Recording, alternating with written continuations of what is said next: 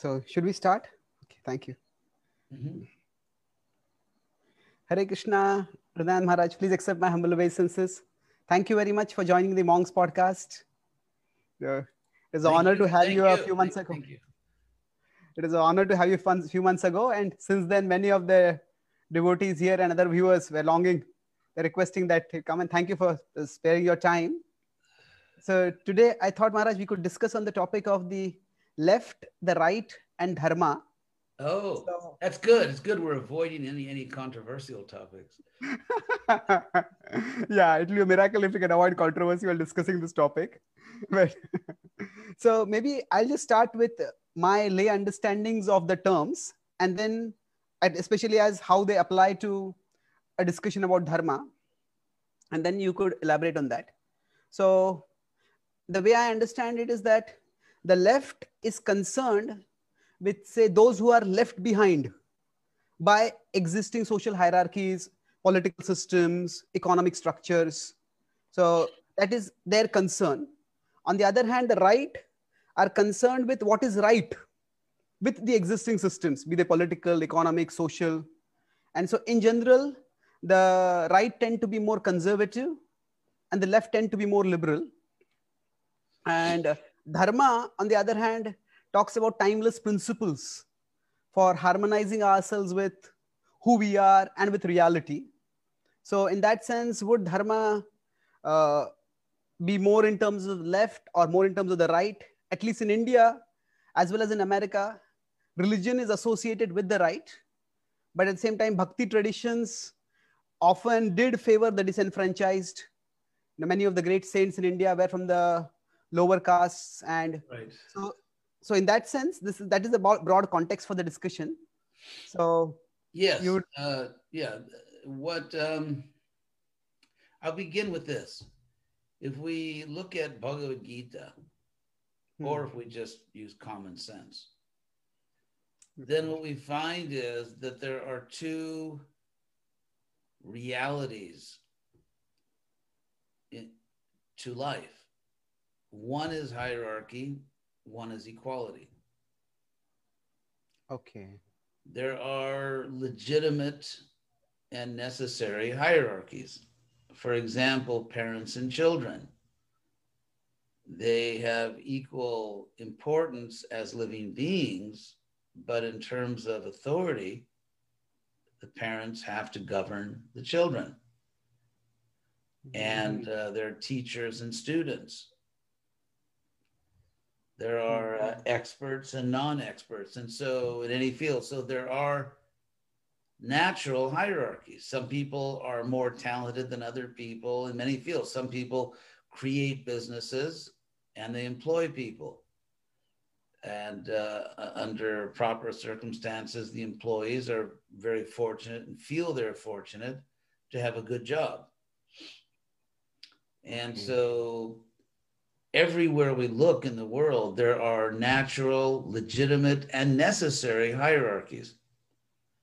At the same time, there is an ultimate sense in which we are equal. And so the real issue is how you balance these things.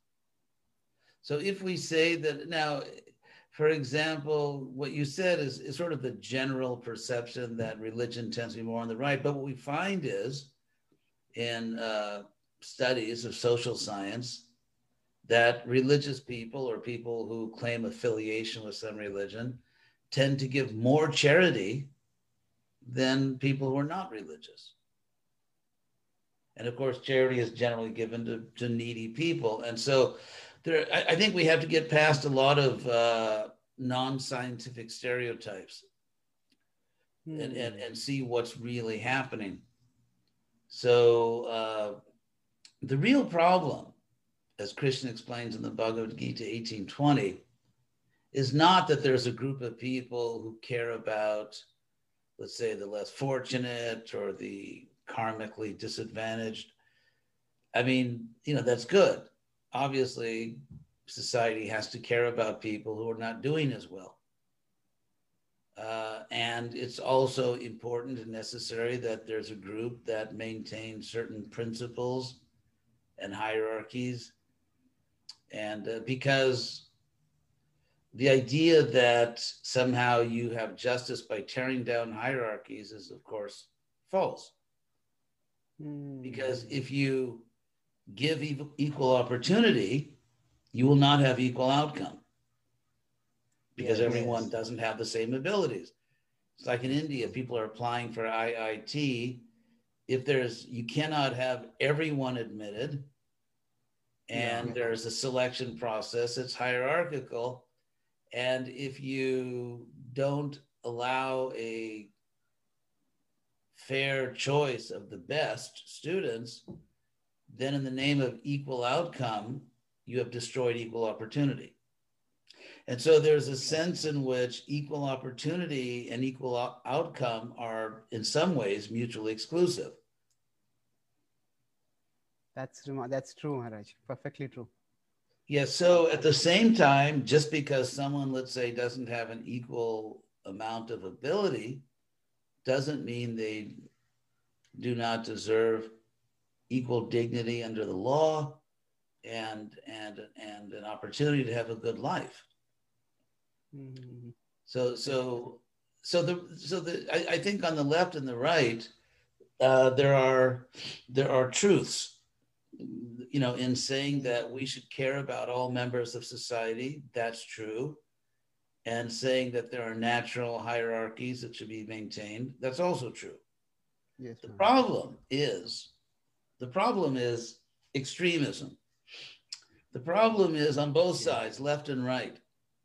Because, for example, on the right, they, in the name of freedom of opportunity, they really do not show much compassion, let's say in terms of America, in terms of people who need health care. And they're not at all clear. They say they oppose Obama's plan, but they're never very clear on how they're going to guarantee that everyone has good health care. I mean, how can a civilized society allow for people, including children, women, men, to be unnecessarily in pain, to be unnecessarily disabled when we have the science to help them? I mean, there's an irony here in that the right tend to be much more than the left Christian. And if there's anything that Jesus would obviously support, it's the notion that everyone get proper care. I mean, nothing could be a more Jesus position. And so for people claiming to be followers of Jesus to fight against healthcare, and they always say, well, no, we are not against universal healthcare. We just want to do it in a more efficient way. But it's never clear how they want to do that. And almost all their energy is put into defeating an existing healthcare program. And they put very little energy into establishing an alternative. So hypocrisy, which of course is one of the great famous historical characteristics of so-called religious people, hypocrisy.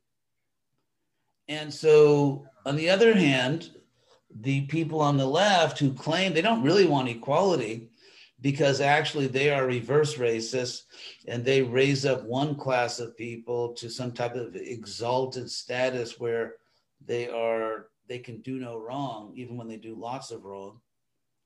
And on the other hand, anyone that disagrees with them is evil and bad, and they hate them. And so they don't really want equality because they're so hateful. Yes, much. I think George Orwell said that in communism, all people are equal, but some are more equal than others. Yes, so, and anyone that disagrees, we see, because if just a moment about Marxism, the fact that the greatest atrocities, the largest number of people murdered in history took place in the 20th century, done by Marxists, by the way. Sort of an interesting little factoid. Almost 100,000 people, I think. What's that? Almost 100,000 people. It was more than World War I, World War II combined. No, it's probably over 100 million. Oh yeah, sorry, 100 million, not 100,000. Sorry. But what's interesting is that what we always hear is that, well, Stalin wasn't a good Marxist. Mao wasn't a good Marxist. Really? I think they were. They were certainly very studious. because here are some facts about Marxism. In Marxism, beginning with the status quo, which is capitalism. I mean, clearly in the past, there were hunting-gathering societies, there were agrarian societies. But Marxism begins with the present, and the past history is just used in order to derive analytic principles. But so we have the status quo, which is capitalism. And then the second stage is what Marx calls the dictatorship of the proletariat. Uses the word dictatorship. Yes. That's interesting. Okay. Yes. Good old Karl. Sweet Karl. Okay. Because the capitalists won't just give up. And so you need a dictatorship. And then the third stage is Eden, the Garden of Eden. The third stage is the communist utopia, the Marxist utopia. Now, what we know, what all scholars know, that aren't simply fanatics, is that Marx was assuming a completely non-scientific anthropology. In other words, a completely illusory concept of human nature. Because after all, Marx, when was he born? Do you happen to have that number on the top of your head? Karl Marx was born in 1818. He was born in 1818. And so Marx was born 100 years before there was even such a field of psychology. And so in terms of understanding human nature, like what's possible, how do human beings behave, and can you really have a Marxist utopia? He had very little practical information of human nature. And so we now know with psychology and social science and sociology and so on, we now know that his whole plan is based on a notion of human nature, which is just wildly inaccurate and unscientific. In the sense that humans are... In the sense that humans are somehow driven by intellectualized concepts of virtue, or that people will just naturally act in somehow like some utopian, almost like a before the fall, like people used to act in the Garden of Eden before Adam and Eve, bit the apple. That, in other words, what we know is that people know they're selfish, and they are, and sociologically under certain conditions, they'll do certain things or won't do certain things. So the idea that people will just behave like angels, if you just, have them read Marx's books, is of course turns out to be absurd. It's absurdly inaccurate. In any case, so here's what you have. You have capitalism, and then the goal is the Marxist Garden of Eden. And so in the middle, actually it's not a Garden of Eden because they have industry, so utopia. So in the middle, you have a dictatorship. Now, since the third stage, the utopian stage, is just absurdly impractical and will never happen until the next Satya Yuga. Therefore, every Marxist country inevitably, necessarily stops in the position of dictatorship. Okay. And therefore, you look at Cuba, Soviet Union, China, Cambodia, name your hall of horrors, where you stop at dictatorship. And Marx justifies it sometimes because there are recalcitrant, in other words, stubborn, uncooperative social classes. So those classes, and because Marx was thinking sociologically, if you look at Western intellectual history, sociology sort of got going quite a bit before psychology. And so Marx is thinking sociologically, and he thinks that in terms of social dynamics, if necessary, and it probably is necessary, you eliminate social classes. Well, the sort of like the unvarnished word for eliminating social classes is genocide. Okay. That's kind of like the, if you want to use plain talk, plain language, genocide. So in committing genocide of the classes who are in power, so that everybody would be equal? yeah, whatever social class, basically everyone that doesn't have an "I love Marx" bumper sticker on their car. You know, it's so you eliminate entire social classes, and again, the simple word for that is genocide. Yes, that's terrible. So, okay.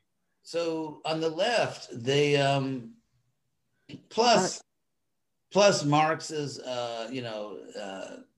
conception of religion as a basically a mental, like a form of madness. It's like a drug. It's like when you take a drug, you become basically crazy. So religion, the opium of the people, because it has them thinking about the next life, and therefore they don't pay attention to this life.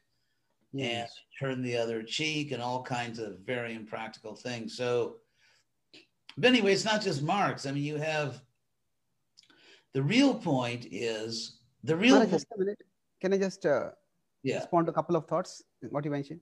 So you know that three things I could discern here from what you said is that you know with the leftist ideology, maybe their intentions are good, but they are based on an unrealistic conception of human nature. Sorry, I won't grant that much. Okay, fine. You know, no, okay. I think to destroy religion is not a good intention. Okay.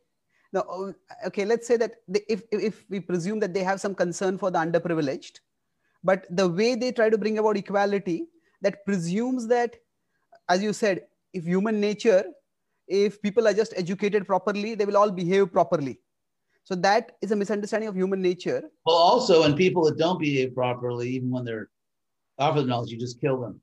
The point here is that if you look at Marx, his philosophy engendered hatred. So it's not equality. It's not equality because you hate and kill people that disagree with you. So you achieve equality by killing everybody that disagrees with you. And so it's like using concern for power to exercise hatred toward the concern for the poor, to exercise hatred toward the wealthy. Yeah, and actually what we find in sort of like this self-righteous, not righteous, Western white leftist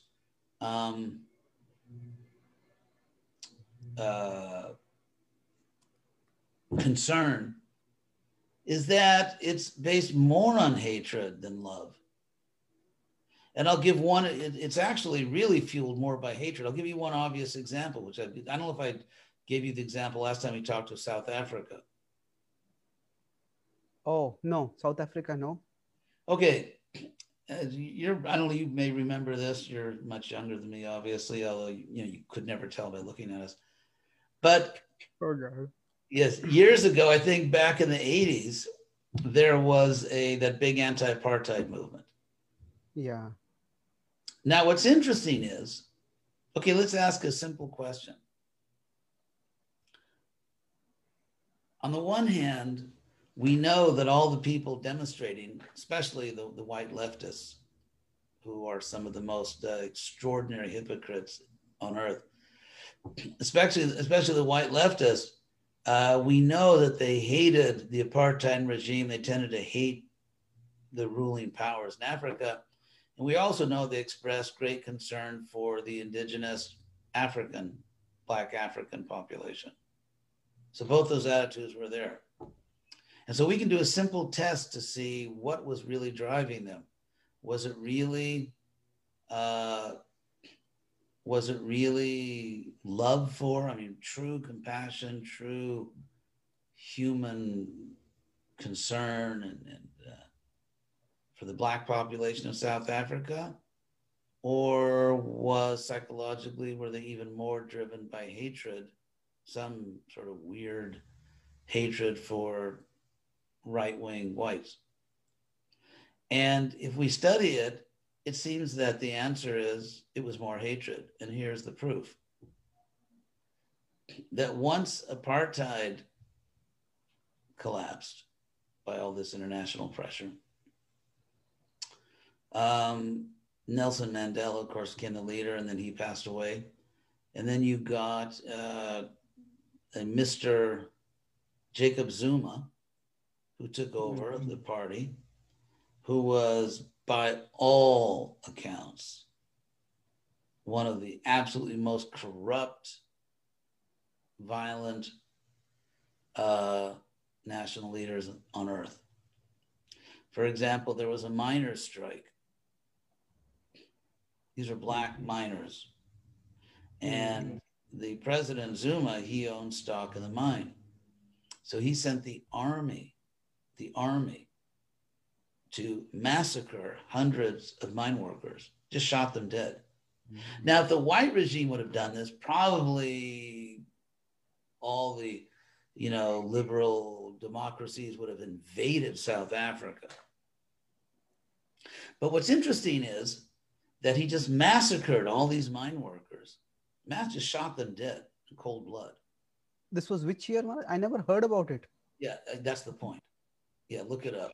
You can look it up. You're a good researcher. But what's interesting is that no one gave a damn. Not one word of protest. South Africa has one of the highest murder rates in the world. It's an extremely dangerous country. No one cares.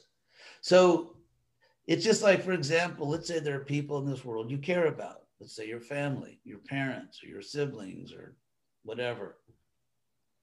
Your family, extended family. You care about them. Now, that care is lifelong, isn't it? Yes. I mean, for your entire life, you care about those people. If they're in special difficulty, of course, then the family kind of unites to help. But even when there's not some, that kind of difficulty, it's your family. You care about them. Or your dear friends. You always care about them, no matter what situation they're in. But what we find is that these leftists do not care about people once they have vented their hatred. So they really could not care less about the people of South Africa. Because now they have something else to hate. And so they've moved on to their next hatred. Oh, God. So it's almost like the government becomes God, and you use the government tries to. It's a totalitarian government which grabs power by using the excuse of concern for the poor. Yes. And for example, in America, they say Black Lives Matter. Yeah, so that's a very charged slogan now. Yeah, I'll ask a simple question. Do Black lives simply matter? Which, I mean, of course they do. Or do Black lives only matter when you have an opportunity to hate right-wing whites? And it turns out only when you have an opportunity to hate right-wing whites. Because it turns out that of all the African Americans criminally killed in the United States, 90% of them, 90, are killed by blacks. Yes. So, but those lives never mattered. In other words, if you really care about Black people, say in America, you actually care about them, then all this time you would have been in those neighborhoods doing all you could to help those people, trying to fix it, trying to lobby the government for programs. Let's improve the schools. Let's ironically, the law-abiding Black citizens, who are most of the Black community, the law-abiding Black citizens want more police, not less. Because when you cut down the number of policemen, the first people to suffer are the Blacks. Yeah. And so, it's interesting because generally, I know I'm kind of left bashing, but there's just certain things that need to be said. For example, there's a type of philosophical, sociological determinism, which is behind the leftist position. In other words, if it's the case, as it is, that let's say in America that blacks kill white policemen almost 20 times as often as white policemen kill blacks,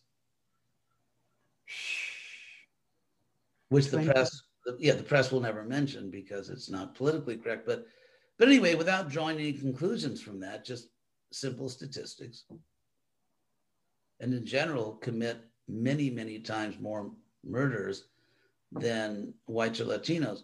And so it doesn't mean they're inferior, but it does mean there's a real problem. Now, the leftist explanation of these facts, there are many other similar statistics. The leftist explanation is that it's the fault of the white people. Somehow the white people have forced the blacks to commit these murders, and the blacks are actually not morally responsible for it. Now, I find this to be myself anti-black racism, because legally, if we talk now, forget sociology, just talk about legal terms, the only conditions under which someone is not responsible for a crime they commit, not morally responsible, is if that person is mentally impaired or a child. Also, so in a sense, when they are saying that the blacks are victims, so when you said it's like anti-black racism, so basically they are infantilizing the blacks, saying that you don't have any sense of agency. Yes, no agency. And also, they're introducing a deterministic view of history. In other words, that historical circumstances drive people beyond their free will to act in certain ways, hence they are not morally responsible. But my point is this: if we are going to deploy here historical determinism, and if we want to be scientific, we also have to apply historical determinism to white racists. And by this I mean, because America, in my view, there is no systemic racism in my view. I mean, obviously there are racists, but say the whole system is racist, I think is actually scientifically not demonstrable. But in any case, and you can't demonstrate it anecdotally, by the way. That's all we get in the press is anecdotes. We never get actual statistics. But the point is, if you look at, and I mean like the really low-class, ignorant, repulsive white racists, those are the people I'm talking about. Like, you know, a lot of the people went to Charlottesville. I mean, that group of people, ignorant, crazy, white racists. What we find is these are who are referred to as white supremacists. Yeah, when you say white racists? Yeah. Let's say white supremacists. So what we find is that many of them come from very bad backgrounds. Oh, so you are saying the same argument could be turned around? I'm saying either historical determinism is valid or it's invalid. If it's valid, if you want to use a theory of historical determinism to exonerate one group of people, you cannot apply that theory selectively. Because if you do apply it selectively and say, well, only blacks are subject to historical determinism and therefore are morally free of any culpability, but white people are not. In other words, the sins of white people or Chicanos or Asians or whatever cannot be explained away by historical determinism. Then what you're saying, and this is extremely racist, that black people are somehow more subject to be controlled by the forces of history and have less power or intelligence to assert their own will, even in the face of difficult circumstances. And therefore, that's racism. That's anti-black racism. So if you believe that historical determinism, or you could say, well, no, it's because the forces acting on blacks were much more severe, but not always. There are some blacks who are billionaires or millionaires or famous or powerful politically economically, in the entertainment industry, whatever. And there are some whites who literally are starving. Yeah. Who are, there are blacks who are leading intellectuals, and there are whites who are illiterate and, truly stupid. Yeah. So therefore, and another thing with respect to historical determinism, we could also take it backwards and say even whites were not always in comfort. When whites were serfs in Europe, even they were enslaved at a particular time in history. Absolutely. So, and sometimes by non-whites. And, what's interesting is that slavery was abolished in America before it was abolished in Africa. Because black leaders, we're talking about sub-Saharan Africa here. And of course, the Muslims had a huge slave trade. So black African leaders had black slaves, and slavery was only abolished completely, say in Western Africa, around World War I. Oh. So, and of I course, also read somewhere, Maharaj, that it is not so much the whites went to Africa and enslaved the blacks. There were blacks who were already enslaved by other blacks, and those were sold quite often to the whites. So in a sense, it's not exactly. Yeah. So all I'm saying is, it's just what you find with extremists is that they deny science, they deny history. So when you go, again, not sort of an educated liberal class that cares about disadvantaged people. I mean, I would say I'm one of them. I would include myself in that group. And there are many ways in which I'm not at all, a hard conservative. And I'll explain how I'm not. So I believe absolutely that everyone should have a good life, unless someone's just really just shamelessly exploiting the system. But any normal, decent person, which is most people of all groups, should have a good life. But what we find on the left is massive science denial, massively.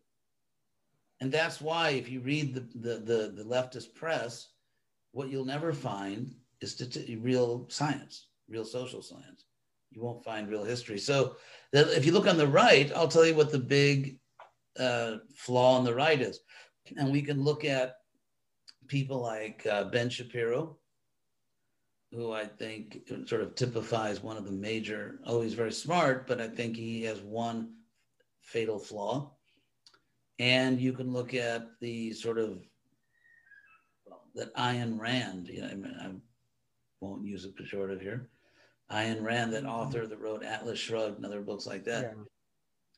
And so I think one of the biggest blunders on the right, which shows they actually don't understand how the real world works,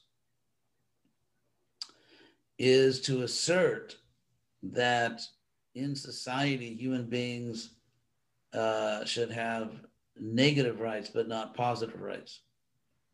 And these are legal terms. Okay. These are legal terms. A negative right means the right to be free of some form of abuse, the right not to have something happen to you. For example, the right to be free of let's say, being robbed or raped or murdered or abused in any way. So the right not to have something be done to you, that's called a negative right.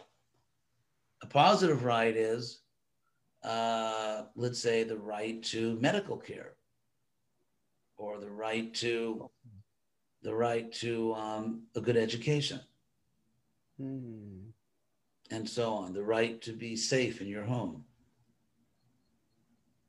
So they say these rights people are not entitled to. Yes, they do say that. Really? That's yeah. Shocking. I watched a few of Ben Shapiro's videos. I didn't come across this till now. Right? But then it's in the Constitution itself that all people are equal and they're equal before the law. So do they deny that? There's some questions. Let me say, the South Africa story you mentioned is not correct. I live in South Africa. The miners that were shot and killed were done by police, not the army. Also, the police, in one sense, was defending themselves from armed miners. Of course, not with guns, but with sticks, knives, and the weapons. I will do more research. But I did watch a news report on that. And black on black crime is based on systemic racism. No, that's actually not what I said. KDG, that's actually not what I said. Anyway, it's good that we don't disagree on that point, because I don't think that. So Dunya said, Dunya Das, it's a generational issue. Black Lives Matter is about a systemic genocide against Black Americans for hundreds of years. Systematic genocide.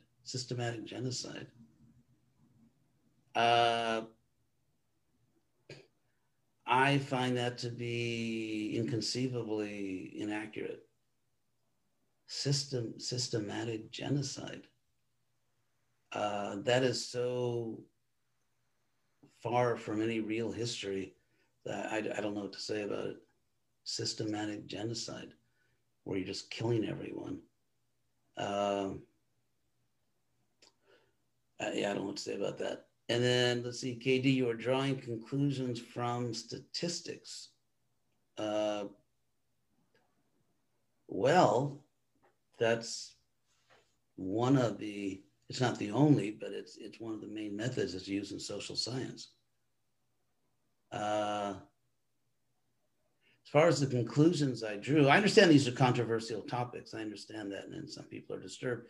As far as drawing conclusions from statistics, I don't understand how you would prove racism or not racism if you didn't have statistics or if you didn't have facts. So I'm not sure how else to be objective. Then another one from Dunya, people who own people as property for over 100 years, including the majority of the founding fathers, shows systemic institutional racism. The founding fathers, including Washington, refused to end slavery when they had the opportunity to enshrine said freedom in the Constitution and Declaration. Okay. By the way, I'm not saying that people didn't do bad things. I'm not saying that. I'm not trying to exonerate the founding fathers, but let's look at that comment.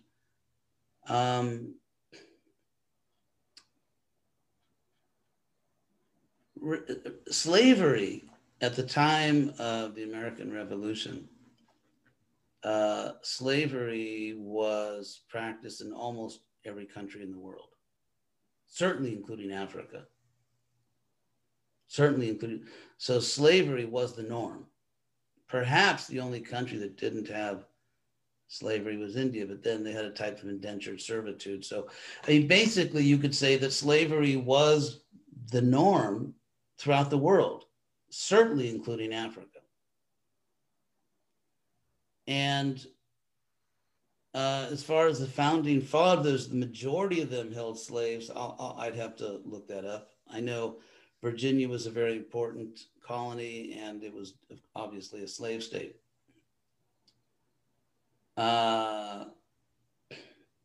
Systemic, yes, I would say at that time, there was definitely systemic institutional racism.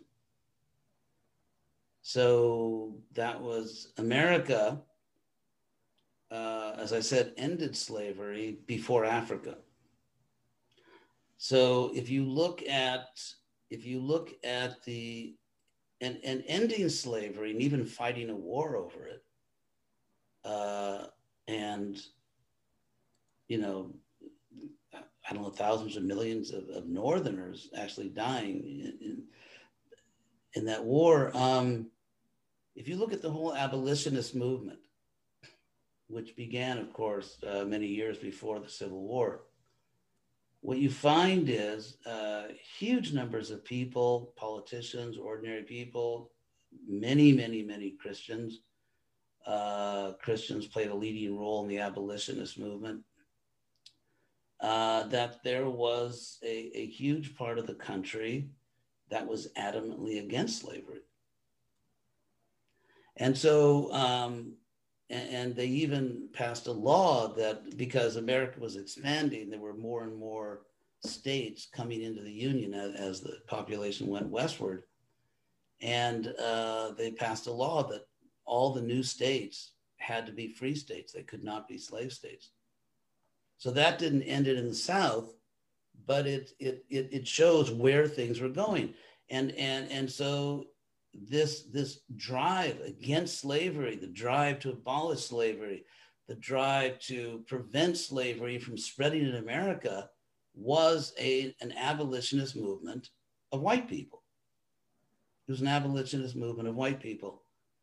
And so to say the whole country was just, systematically, all I'm saying is we have to look at the real history. I'm not saying that these things were good. I'm not saying that the people didn't do things wrong. They did many, many things wrong. They did things very seriously wrong. And even if let's say the constitutional principles were obviously followed hypocritically by not really giving freedom to everyone, but they remained as a reference point. In other words, when you have the right principles, even if a society is not uniformly following those principles, it's good you have the principles, because then you can be called to task, you can be shamed, you can be, it can be shown that you're not following your own principles. And that's exactly what happened. And so when I participated in the civil rights movement in the 60s, the whole civil rights movement was based on demanding that existing principles be enforced and honored. The civil rights movement was not asking for new principles. The civil rights movement did not claim that America has all the wrong principles. Rather, it was demanding that the principles be enforced, that there be justice. The famous speech by Martin Luther King, that, justice, quoting from the Bible about justice. So many white civil rights workers, gave their lives, and of course, many blacks. So I think the real issue here, I'll get to the real point in my view, is that I'm sure we can all agree that racism is bad. I'm sure we can all agree that people should be judged by their character, by who they are, their ability, not by some external factor. And it's not just racism, by the way. For example, if you look at countries where everyone is the same race, you find that certain groups of people who are easily identified either by the way they speak, which is a big deal, like in My Fair Lady, or it can be what religion they have, it can be their race, it can be their economic position.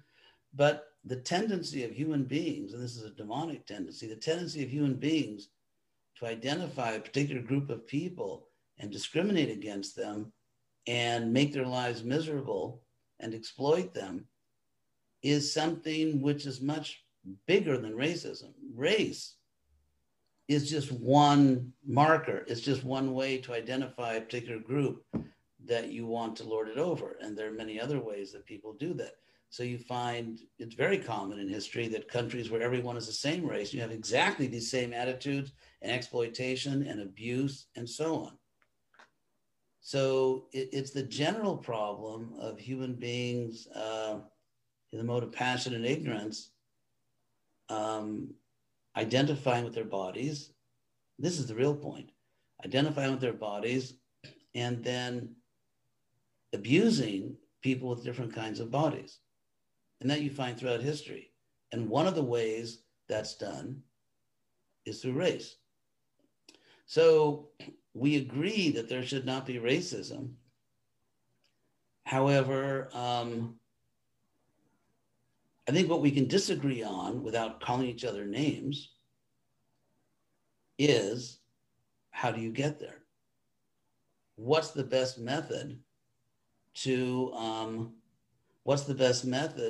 achieve a Krishna conscious society, or even just a moral society in which people are not abused unfairly? I mean, abuse means unfairly, where people are not abused either by race, by religion, by anything.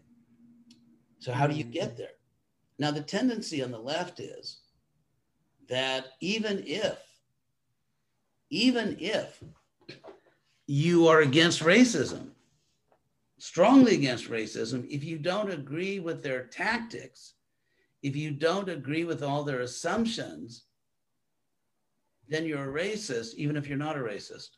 So, for example, I read an article about Antifa, which is one of the most fascist groups in the country. Ironically, they call themselves anti-fascist, definitely one of the most fascist groups in the country.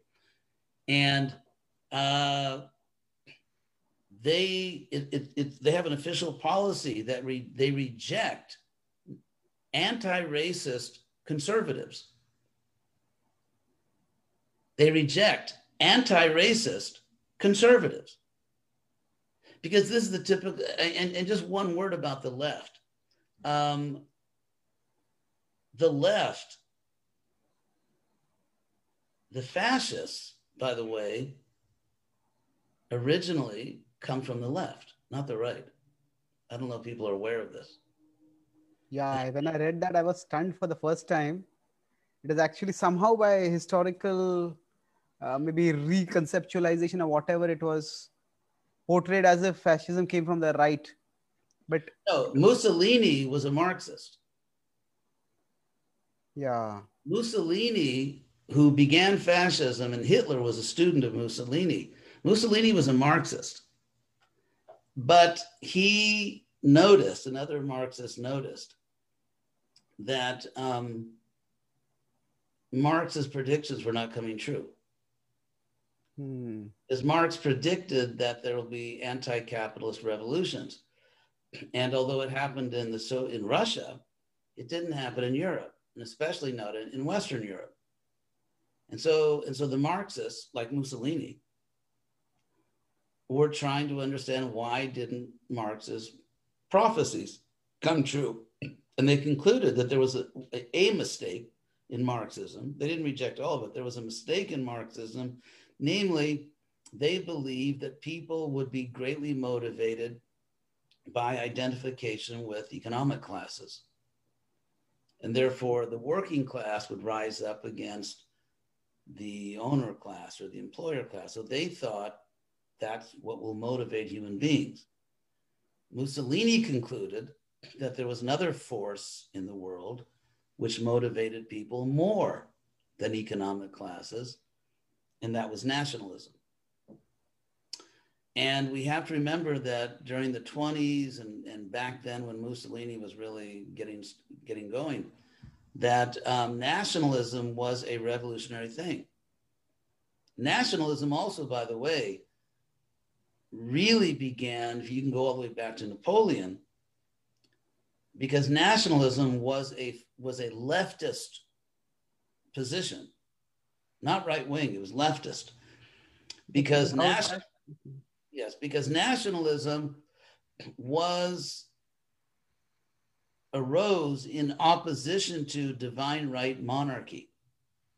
If you look at the history of European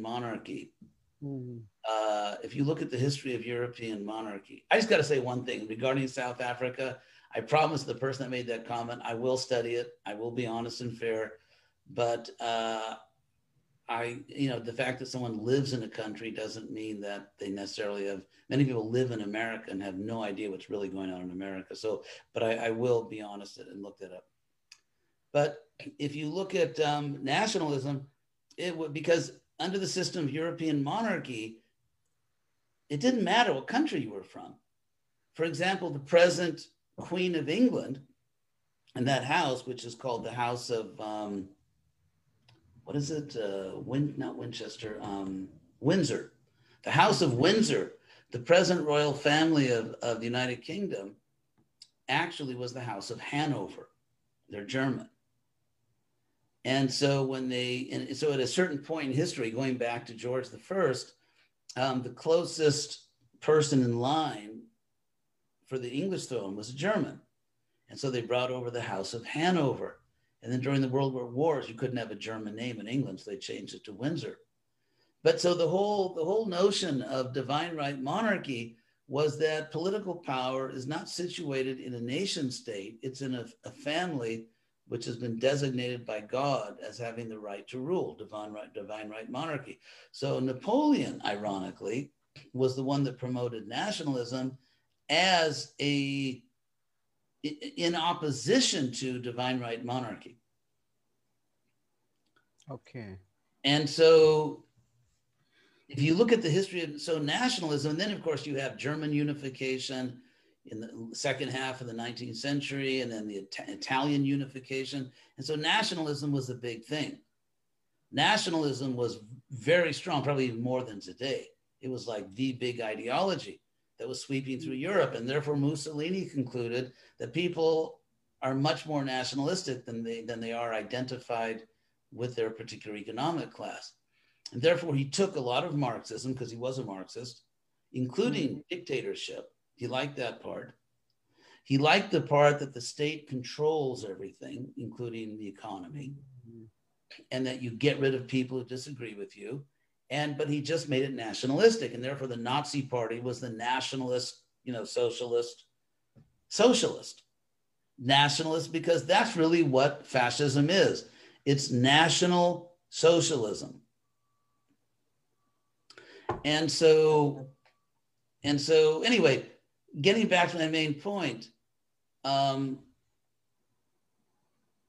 we see today is, if, like say in Antifa, that even if you are against racism, I mean strongly against racism, you're committed against racism, and you even want to help solve the problem, if you are not leftist, if you don't believe their version of history, if you don't believe their sort of unsubstantiated sociology about systemic this and that, if you don't just toe the party line, then you're evil. Then you're a racist. Not because you actually think that a certain race should be exploited or should be kept down or anything like that. You can be totally committed to equal opportunity. You can be totally committed to helping everyone to achieve a good life. But if you don't buy into their particular interpretation of history, which I find to be not at all very well founded, if you don't buy into their interpretation of history, and if you don't buy into their program of what should be done, then you are a racist. Not because you're a racist, but because you don't agree with them on certain historical interpretation, on certain sociological or psychological principles.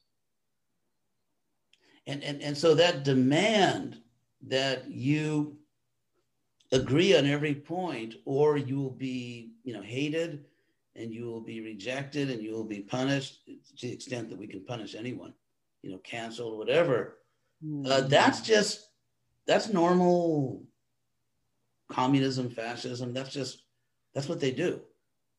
I mean, every country they took over, that's what they do.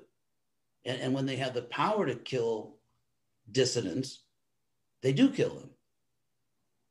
Wow. And so that's my position. My position is actually moderate liberal and conservative on some points. So I'm not a rightist. I'm not like Ben Shapiro or these people. And so my criticism of the right is, maybe I should get more to that. Just before we go to that, one thing is, probably if we consider from a Krishna conscious perspective, many of the people who come to our movement seem to have a leftist orientation, because in a sense that's why they're exploring alternative spirituality. I'm sorry, some of the what? Could you repeat that? Okay, many of the people who come to our movement in the West, they seem to have a leftist orientation. That is why they are exploring something alternative. So in some ways, we do have the people coming to Krishna consciousness who are who have a lot of leftist sympathies, either environmental concern or concern for social justice or things like that.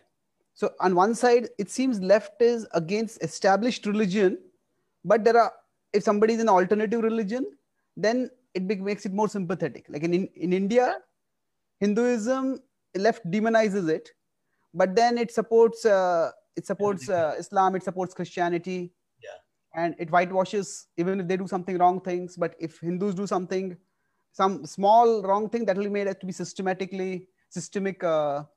persecution of the minorities. Yes, of course. By the way, I want to thank Danya for his comment. I appreciate that. I'm sorry I'm not addressing all these comments you're making, but is the saying you don't complete the opportunity of people. Someone, I apologize just for the interruption, but the situation of the Black people is not equal to the white is the same in Latin America. You can't compare the opportunity of the people in the favelas, that's the slums, with the rest of the population.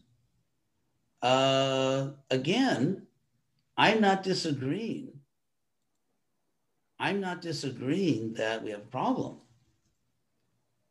And since most white people are in the mode of passion,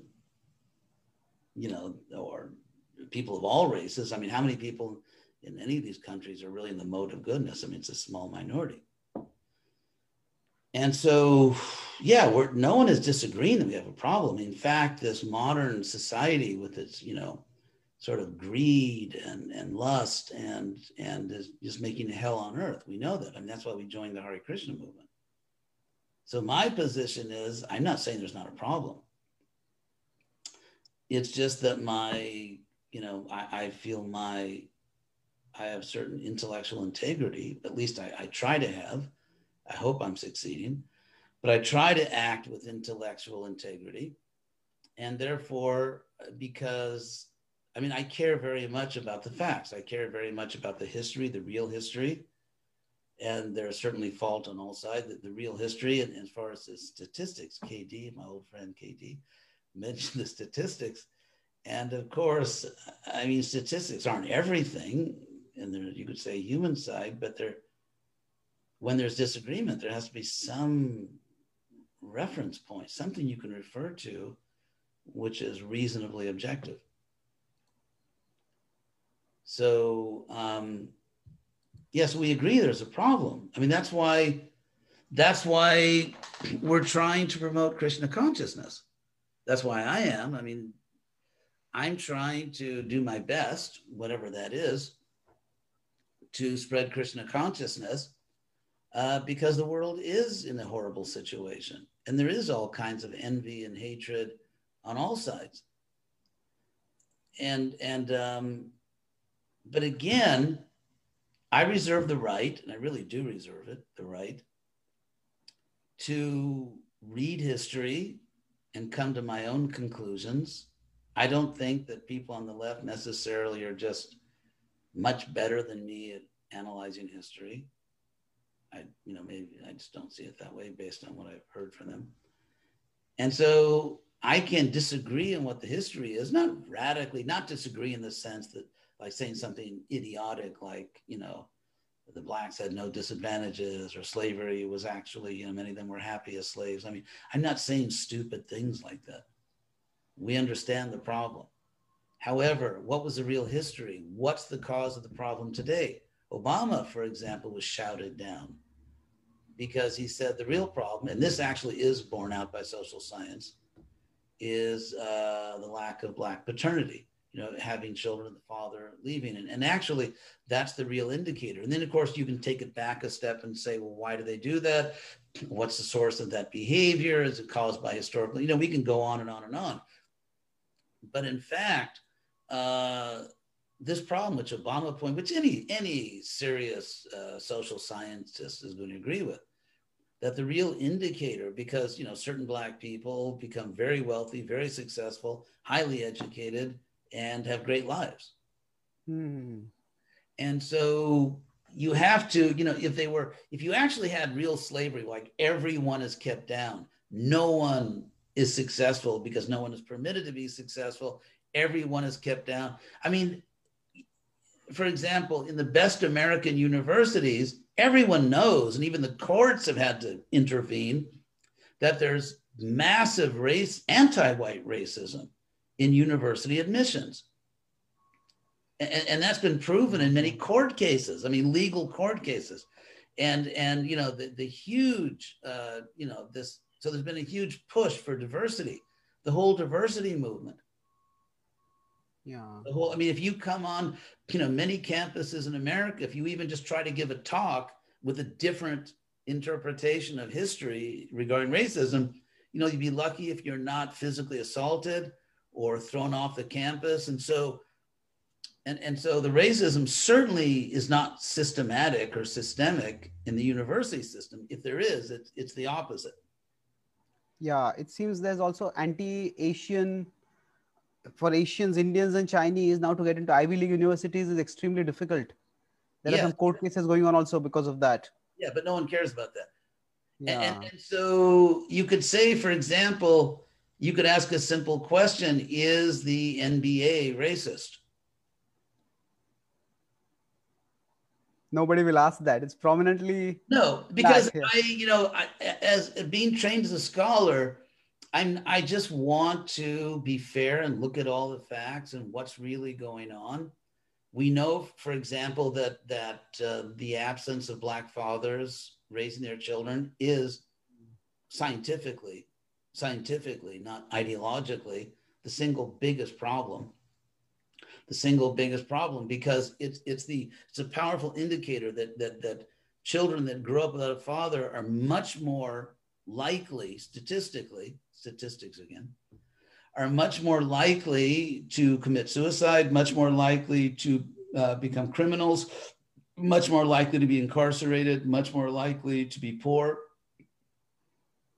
So that's a huge indicator. And what we find is, and this is interesting, and I'm not drawing conclusions, I'm just pointing out that if you're a serious thinker, if you're not just sort of like a wild ideologue, if you actually want to be rational and not just sort of give yourself a cheap thrill by self-righteousness, then the fact is that this main problem increased. The problem increased as civil rights increased. Civil rights.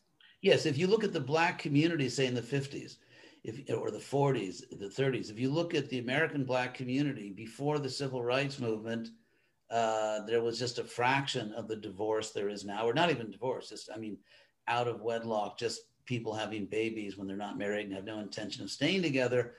Black families were much more stable. Criminality was very low. Unemployment, there was more unemployment among whites than among Blacks. This does not mean the civil rights movement was a mistake. That's not the point. I think along with the civil rights movement, there was a big emphasis on social welfare. And then I think that's part of it, I think. But see, those are the kinds of questions. If you're actually an open-minded thinker, if you're not enslaved by ideology and self-righteousness, and you're really willing to just open your mind and look at all the facts and try to come to a conclusion, why is it that the Black community, in some ways, obviously in very obvious ways, was in a humiliating, abused position, and in other ways was doing better in terms of families staying together, in terms of employment, in terms of, there were Black colleges opening up. There's a whole discussion of the philosophy of Booker T. Washington, who was one of the main Black leaders toward the end of the 19th century. Very famous, he was actually world famous. He was an American Black leader. He founded probably the best Black technical university still today, perhaps in the world, or at least in America, I should say, Tuskegee Tech. And you had a dramatic increase. The number of blacks were becoming scientists, were becoming, engineers, and just becoming. And so he had a certain philosophy of how he thought blacks could be emancipated, how blacks could be rise to a position of equal dignity and justice in the society. And then you had other views like Du Bois in the Northeast, and they were friends, but they sharply disagreed. And Du Bois is more the voice that won. It was like, political action, everything. And so I'm not saying that one was absolutely right and that it was absolutely wrong, but there were different philosophies. There were different interpretations of, what's the best way to get out of this mess? What's the best way to achieve the maximum possible justice and equality of rights and equality of, justice and all that stuff. And there were disagreements in the Black community. There still are disagreements. There are very learned Black voices, scholars, who are conservative and who feel that the leftist, I would say the far left approach or the hard left approach to racial equality is in many ways a disaster and is actually not good for anyone. And but those conservative voices, even though they're absolutely in favor of equality and all that, they're not listened to. They don't get airtime. They're called all kinds of bad names and everything. And so I think what we're seeing, all I'm really objecting to, in a sense, is the leftist tendency that we saw in the Soviet Union, that we saw in Cuba, that we saw in Cambodia, that we see in China, and that is to drown out free speech. And if anyone doesn't agree with the party line, you're a racist, you're a bigot, you're this, you're a sexist, blah, blah, blah. So you're not allowed to disagree. There cannot be a rational, ladylike, gentlemanly discussion or debate. Yeah. You disagree, you're just a bad person, you're evil. And of course, when the radical right takes power, you get something similar. So I think in many ways, the strong right is an existential threat to the country too. And maybe I'll just say a word about that. Why I think I don't know, like where does the hard right end and where does the far right begin? But as far as the right, I think among other things, they're probably the biggest hypocrites in the country. Because the biggest hypocrites. I think the left are not hypocrites because they don't really believe in that much in free speech. But I think the people on the right are actually massively hypocritical because they tend to be Christians. And as I say, if there's anything at all that Jesus would endorse in the current political landscape, it's medical care for everyone. All these programs to help people. Jesus talks about the Good Samaritan. And the right will say, well, these things, people should be taken care of in the private sphere, not in the public sphere. We don't want government doing it. And they're such hypocrites because they always get elected on small government, a small government platform, and they always increase the national debt massively. Like Clinton, for example, actually balanced the federal budget inconceivably. We had a balanced budget. And now, and then you get the first, you got Bush in office, George W. Bush, and then the current, whatever it is, that thing that's inhabiting the White House, whatever kind of creature it is. So then and they massively increase the debt. So incredible hypocrisy. And what's the problem with increasing the national debt, which the right always does hypocritically after they get elected on a platform of small government?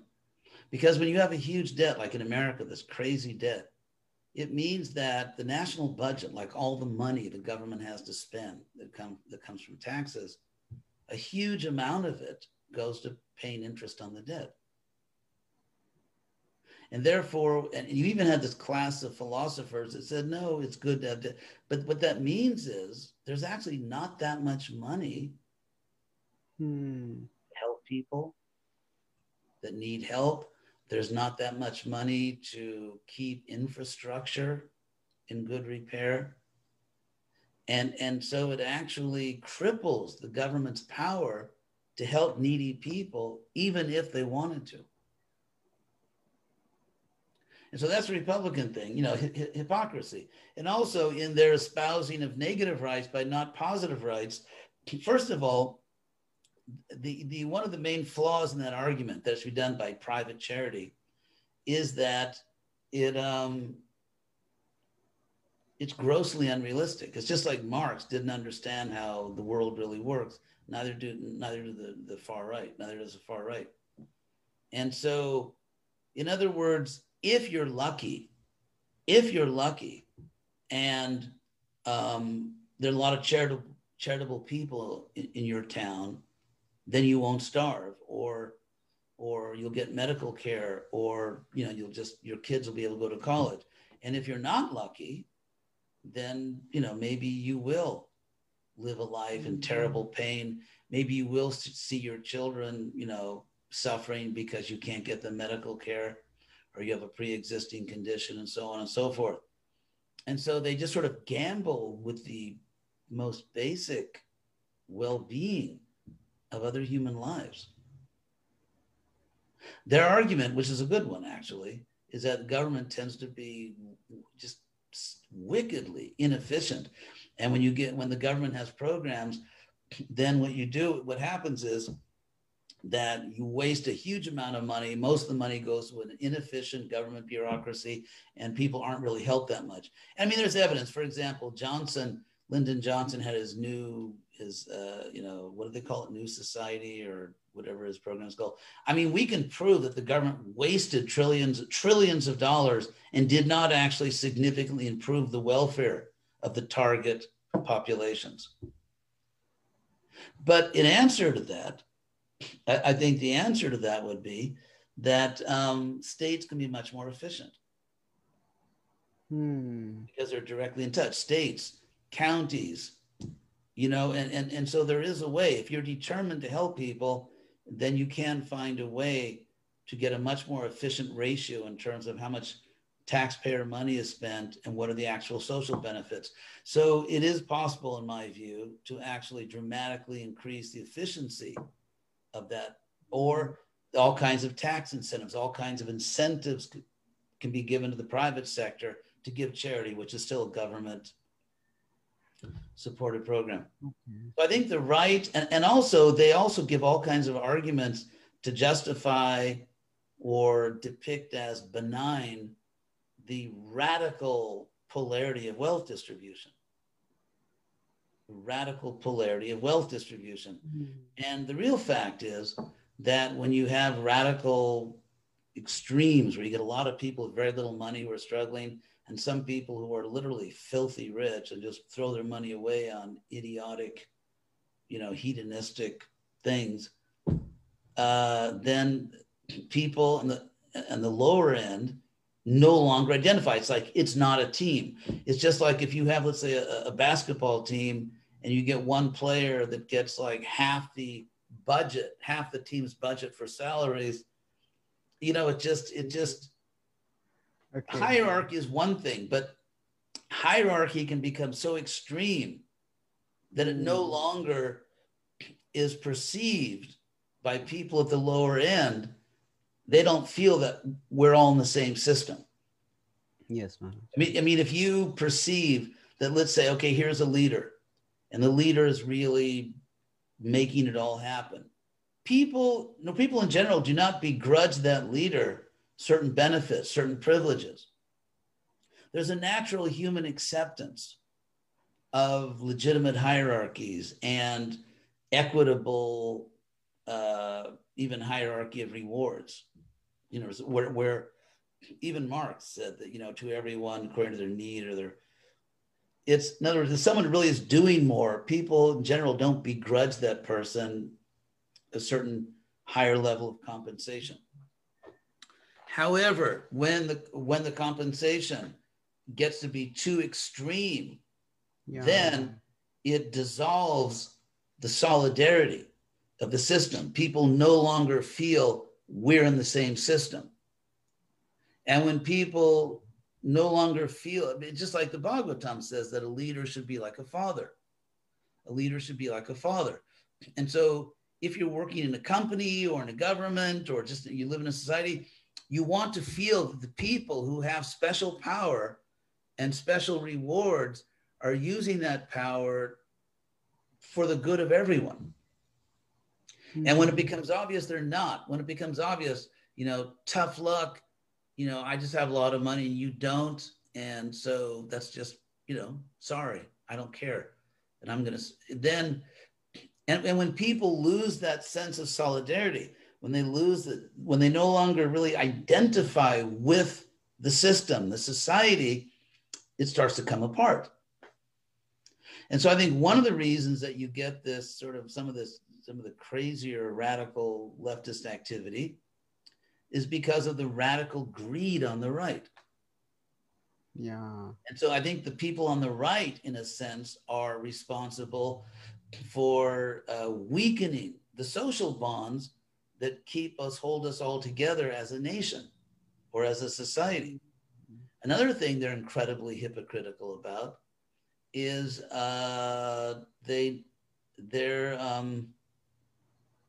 what's the word? Disdain. Their disdain for animal rights, for the welfare of other forms of life. And so, in a sense, they are stupidly humanistic. It's funny because humanism is generally seen sort of a leftist academic position. But their position is more of human exceptionalism. That it's more of that's what humanism is. And so but not only exceptional, because for example, there's every country, I mean, the Indians think they're exceptional, and they are in a sense. There's an American exceptionalism, but most Americans, even thinking America exceptional, wouldn't justify genocide of other countries. Yeah.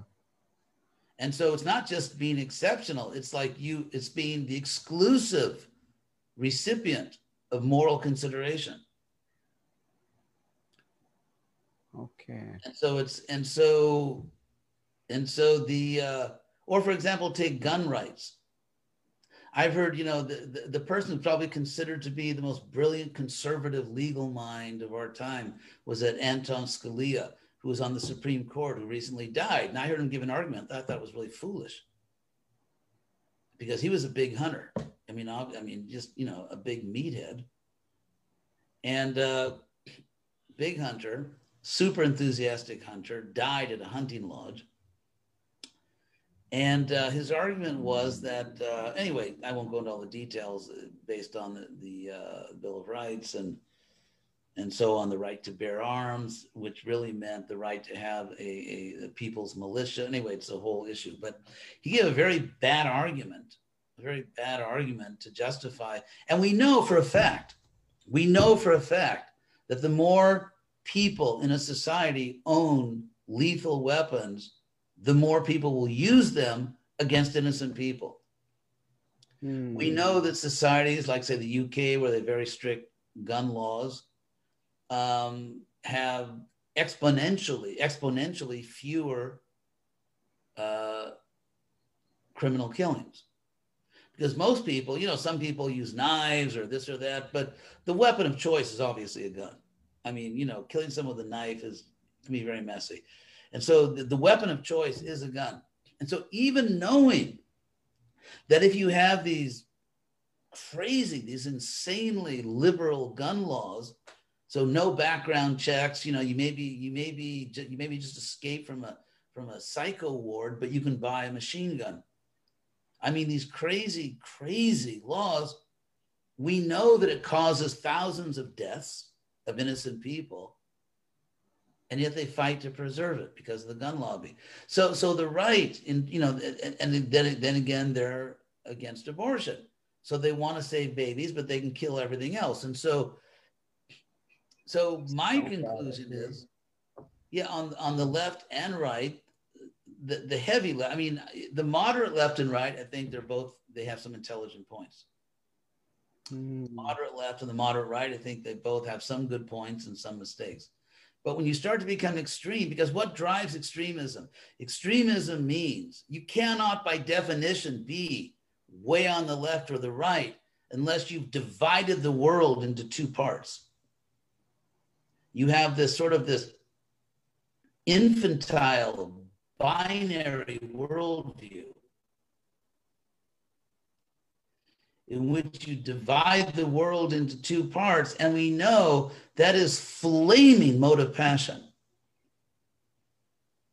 And Krishna himself says in the Bhagavad Gita that people in this state of mind, ayatavat prajanati, that they understand things inaccurately, they cannot see clearly. And so by definition, it's like, this is psychological determinism, that if you are really on the left or way on the right, you are not seeing things accurately. By definition, you have a warped view of the world. And so therefore, just last conclusion, then I'll turn it over. But my conclusion would be that we need Krishna consciousness. Yes. Left to their own devices, the hard left and the hard right will destroy society. Both of them tend to be, in my view, ignorant, self-righteous, not righteous, self-righteous, and both of them are an existential threat to the world, as history has shown. Yes, ma'am. And so the middle, I think the middle position with Krishna consciousness is the solution. Yes, Maharaj. Thank you. This has been a very exhaustive discussion, analysis, I would say, of both left and right. So, if I may summarize, as you had said, about 1.5 hours, we started by talking about the problems of the left. And you mentioned about, basically on both sides, the problem is extremism. And then we went a little bit into the history of the left, how it gets stuck in the dictatorship of the proletariat. And that's why the leftist ideologies have caused the greatest massacre in world history, genocide. And then the overall problem with the left is that it is operating based on, it's a form of determinism, but it's selective social determinism, that blacks behavior is determined, but not other races. So either it is true, it's not true. So it's interesting. Left accuses the right of science denial, but you pointed out how the left also operates on science denial. And the idea is not only that we have to work against racism, but we have to work against it in our way.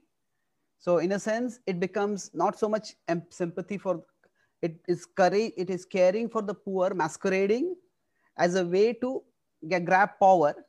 And then even like you said, the Antifa is against black conservatives or anti-racist conservatives. So the problem is their opposition is not so much to racism, it's to conservatism also. It's just the ideology. So you talk basically left as an extreme level, it is quite disruptive. Then at the right side, we discussed, I think 3-4 main things. One is there's a lot of hypocrisy because there is not concern for poor. So even basic care is not provided for. And the idea is made that people will give charity, but there is one ignorance of human nature that people will automatically all people will behave equally on the left side.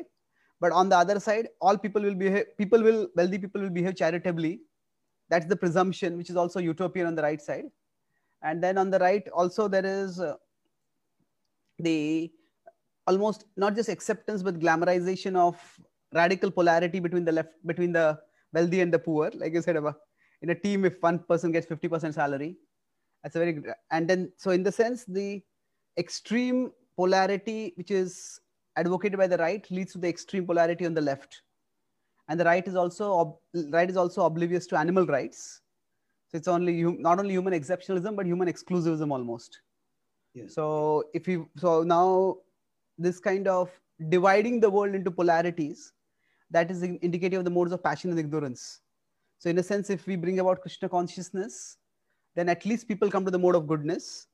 And then we can have moderate left, moderate right. And then there can be reasonable discussions, and we can have responsible society, responsible policies being made for the welfare of society. Yes, Maharaj. Would you like to speak any concluding words, Maharaj? This is a very wonderful discussion. Yeah, let's see.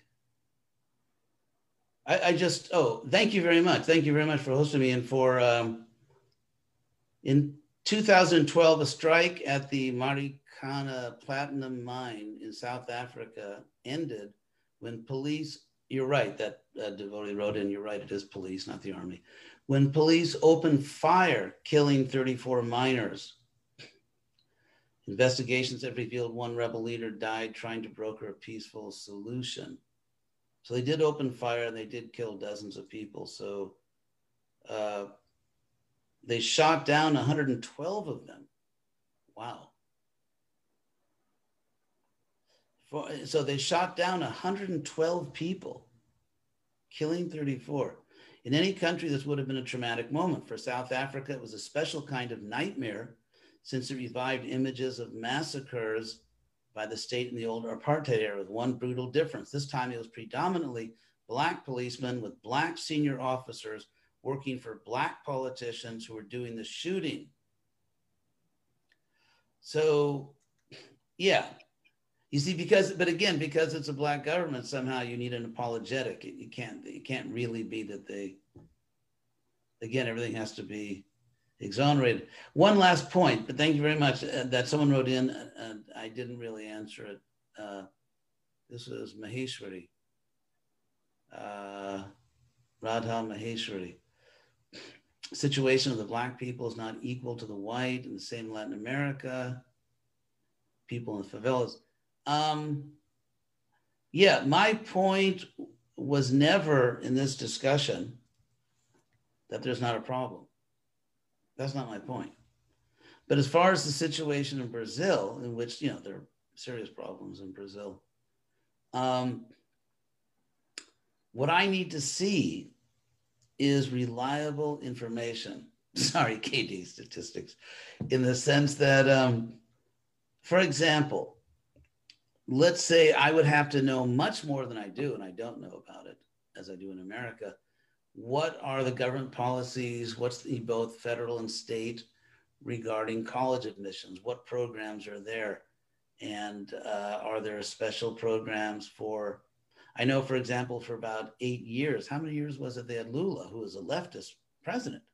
So they had a leftist president for many years there. And he instituted many programs, socialist programs. And so there is a problem in Brazil. There's very serious social problems in Brazil. And so the issue would be exactly what are the policies, exactly what is the problem. In other words, when you see a situation like that, favelas, which is kind of like the slums, although now some of them are not really slums, they're really kind of just sort of unofficial huge neighborhoods or even towns, as they call them now. But yeah, I think we have to know a lot about the history.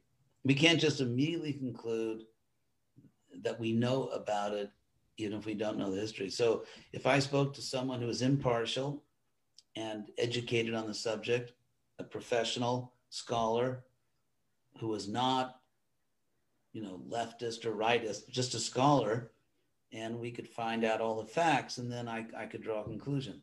And so I won't really comment on Brazil because I just don't know enough about it to speak with integrity about the problem. Here's something. Do you see any correlation between how Vedic society was structured and what today is considered the less immoral and unethical kind of social economic model by philosophers of economics like Ludwig von Mises, Friedrich Hayek? Boy, whoever wrote this is smart. And Murray Rothbard, who believed the state is the main propeller of social injustice. Right libertarians and anarcho-capitalists used to think that the non-aggression principle and the right to private property are essential for a peaceful society. Oh, yeah, that's Srimati-san. Yeah, I thought I recognized you. That's very good. I mean, you know a lot of the stuff. We'd have to talk about that.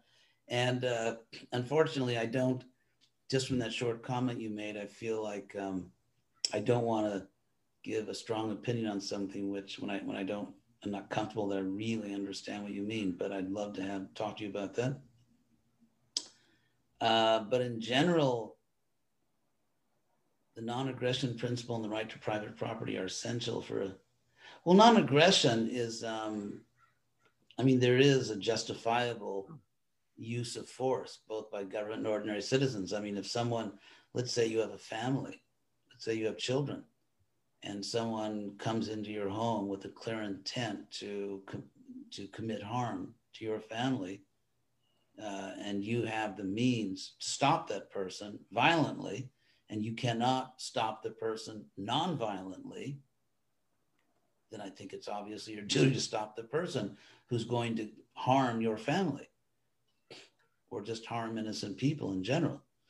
And so, anyway, thank you for the question, but we'd have to talk and I'd have to know a lot more about exactly what you mean before I could say something that might not embarrass me later. So, maybe I could just end by emphasizing, again, thank you very much, Chaitanya Charan. I appreciate it very much for giving me this opportunity to get myself in trouble with so many people. And but thank you very much for I just want to say that I am strongly committed, my personal views, to the principles that Krishna teaches. Krishna emphasizes equality in Bhagavad Gita. It's all over the Bhagavad Gita, equality. He says, Pandita Samadarshana. The wise, the Pandita, see everyone equally. Krishna says, Atmo Panyena Sarvatra, Samang Pashyati Jorjuna, Sukham Vajati Vadukam, Sadyogi Paramomata. Krishna says, I consider the greatest yogi to be the one who has universal empathy. Universal empathy is literally what he says. Atmo Panyena Sarvatra, universal empathy. And Krishna says that in order to please me, in order to achieve the perfection, in chapter 12, he says, you must be sarva bhuta hite rata. You must be dedicated to the well-being of every creature, obviously, regardless of what kind of body they have, race or species. So Krishna says that samohang sarva bhuteshu, I am equal to all creatures. Krishna says, samak sarveshu bhuteshu mad bhakting labate param. That in order to achieve the highest bhakti, you have to be equal to everyone. So unless you respect the equality of all living beings, you cannot achieve Krishna. You cannot be a wise person. According to Bhagavad Gita, equality, deeply being committed to equality is a requirement to become Krishna conscious. And so, I mean, I may have sounded like a, demonic to some people by, some of the remarks I made, but all that I'm really arguing for here is just being objective and reasonable and looking at all the facts. We want to create a society that is just, that treats everyone with dignity, that gives everyone equal opportunity, that makes sure that everyone has access to, good medical care, education, everyone is respected, everyone receives justice. That's absolutely the society we want. The question is, how do you get there? And I believe that the far right and the far left are both delusional. They're both delusional about how to get to that strong society. But nowadays, if you don't accept the far left, then you're a racist and a sexist and every evil thing in the world. Not because you really are, but because you just don't mindlessly repeat all their slogans and because you care about real history and you care about the numbers. Like what does social science show? What's really going on out there? So if you just care about those things and have a balanced view, but are totally committed to equality, you're evil. And from the point of view of the irrational right, if you defend and fight for positive rights, everyone has a right to good medical care, a right. Everyone has a right to a good education. Everyone has a right to justice. And if you strongly defend those things, and according to a lot of people on the right, you're subverting the Constitution. So the real problem is the modes of passion and ignorance. That's the real problem. The modes of passion and ignorance. A society can only be efficient and just and fair and merciful when there's a strong mode of goodness. I must say, one last little kick at the left, I have to say, it was the left which ironically created the conditions for an Ayn Rand type of, let me mention Ayn Rand very quickly, sorry. Ayn Rand was this refugee, I think, from the Soviet Union. And she became sort of like this very famous person. And she was the prophet of just like absolute individualism. It's the strong individual that gets all the credit. And anything which hampers the strong individual is wrong. And her obvious mistake was that she was completely unbalanced in terms of how much of your success is due to your own ability and initiative, and how much of it is due to opportunities created by society. So for example, let's say Henry Ford, who started this car thing, but he could only do that because he was standing on a pedestal that was held up by previous history, by the age of reason, by the scientific revolution, by the scientific, by the age of reason, the scientific revolution, the application of the scientific revolution, which was called the Industrial Revolution, and all the battles that were fought to free industrialists to do their work, to escape the feudal system.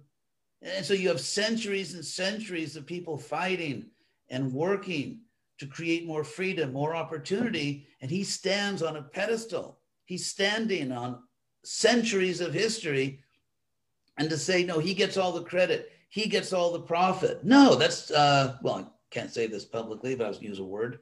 That's nonsense, let's say. That's the polite word. That's nonsense.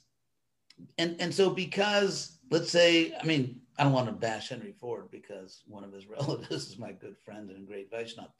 But let's say anything, J.P. Morgan, let's go to J.P. Morgan, because as far as I know, one of his descendants is not a great Vaishnava. So, all these like robber barons, or the Russian oligarchs, the billionaires, the point is that anyone who's individually successful is standing on the shoulders of history, of so many people that fought so many battles, that invented so many things, that had so many great ideas. And therefore to say, I get all the credit, I get all the profit is delusional. It's evil. And so for me, this type of out of control capitalism of Ayn Rand is insanity. Because, you get some credit because you made it, but you owe a huge debt to society. And so we are simultaneously individual and social. We are simultaneously private and public. And every one of us has an extraordinary social debt, which ultimately is a debt to Krishna. That's why this, just let loose, the robber barons, the capitalists, and that's not a right-wing thing. They don't want anyone stopping the robber barons. And that's just based on a delusional, ignorant understanding of how history works, the relationship between society and the individual. So it's this passion and ignorance. Because when you're in passion and ignorance, you have to hate somebody. You'll go crazy if you don't find someone to hate. You know, back in the 60s when they had the San Francisco psychedelic rock bands, and so one of the big hits by the Jefferson Airplane was "Don't You Need Somebody to Love." If you don't know that song, it's on YouTube. Anyway, so great song, "Don't You Need Somebody to Love" by the Jefferson Airplane. But the song of the hard right and left is "Don't You Need Somebody to Hate?" And the answer is yes. Their passion and ignorance forces them. They need someone to hate. Because when you hate, it's like, for them, that's their drug. Hating is a drug because it's like a narcissistic drug. It's collective narcissism. Because when you hate another group of people, whether they're blacks or whites or whoever, when you hate a whole group of people and you hate as a group, it's you're lording over. It's like, because you are absolutely virtuous and they are absolutely evil, and you get to just totally lord it over half of the world. And so therefore, all these like, as you start to go towards the strong left and right, it's like a gateway drug. And then once you get into like the hard right or left, you are intoxicated, you are on drugs, you have become a collective narcissist. And you get a free pass to lord it over by hatred, because hating is one of the main ways we lord it over things. We hate them, and therefore we're absolutely superior to them. So as far as I'm concerned, the hard left and right are both simply totally drugged out collective narcissists who exonerate themselves from all historical responsibility. I ran into a Marxist student at UCLA on a Joppa walk, and I couldn't believe it. He actually tried to, because they come, they demonstrate in the UCLA campus, and they have shouting rallies, and he was trying to convince me that Stalin was actually a good guy, and all the reports of his atrocities and genocide were just, that's all, fake news. My God. Yeah. So that's what it is. You have these collective, hateful, drugged on hatred. They're totally tripping on hatred. And so therefore, devotee, in my opinion, has no business in these dark extremes, political extremes. And that we should be in the mode of goodness. We should see equally. We should see everyone as part of Krishna. And if we do want to help to correct injustice, we should be very, very careful not to slip into these, partisan positions. We should know history. We should know social science.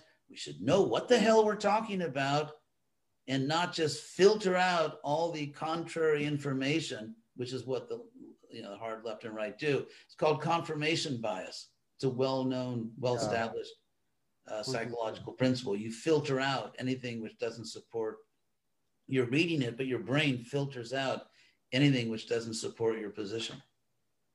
So you have to be in the mode of goodness. You have to be equal to everyone in order to actually be a thinker, a sage. Krishna says pandita. That means scholar. That means sage. Those who are actually wise and intelligent. They see everyone equally, and they check their facts. Check their facts, yes, Maharaj. So thank you very much. Thank you very much, Maharaj. I'm not in too much trouble now, but.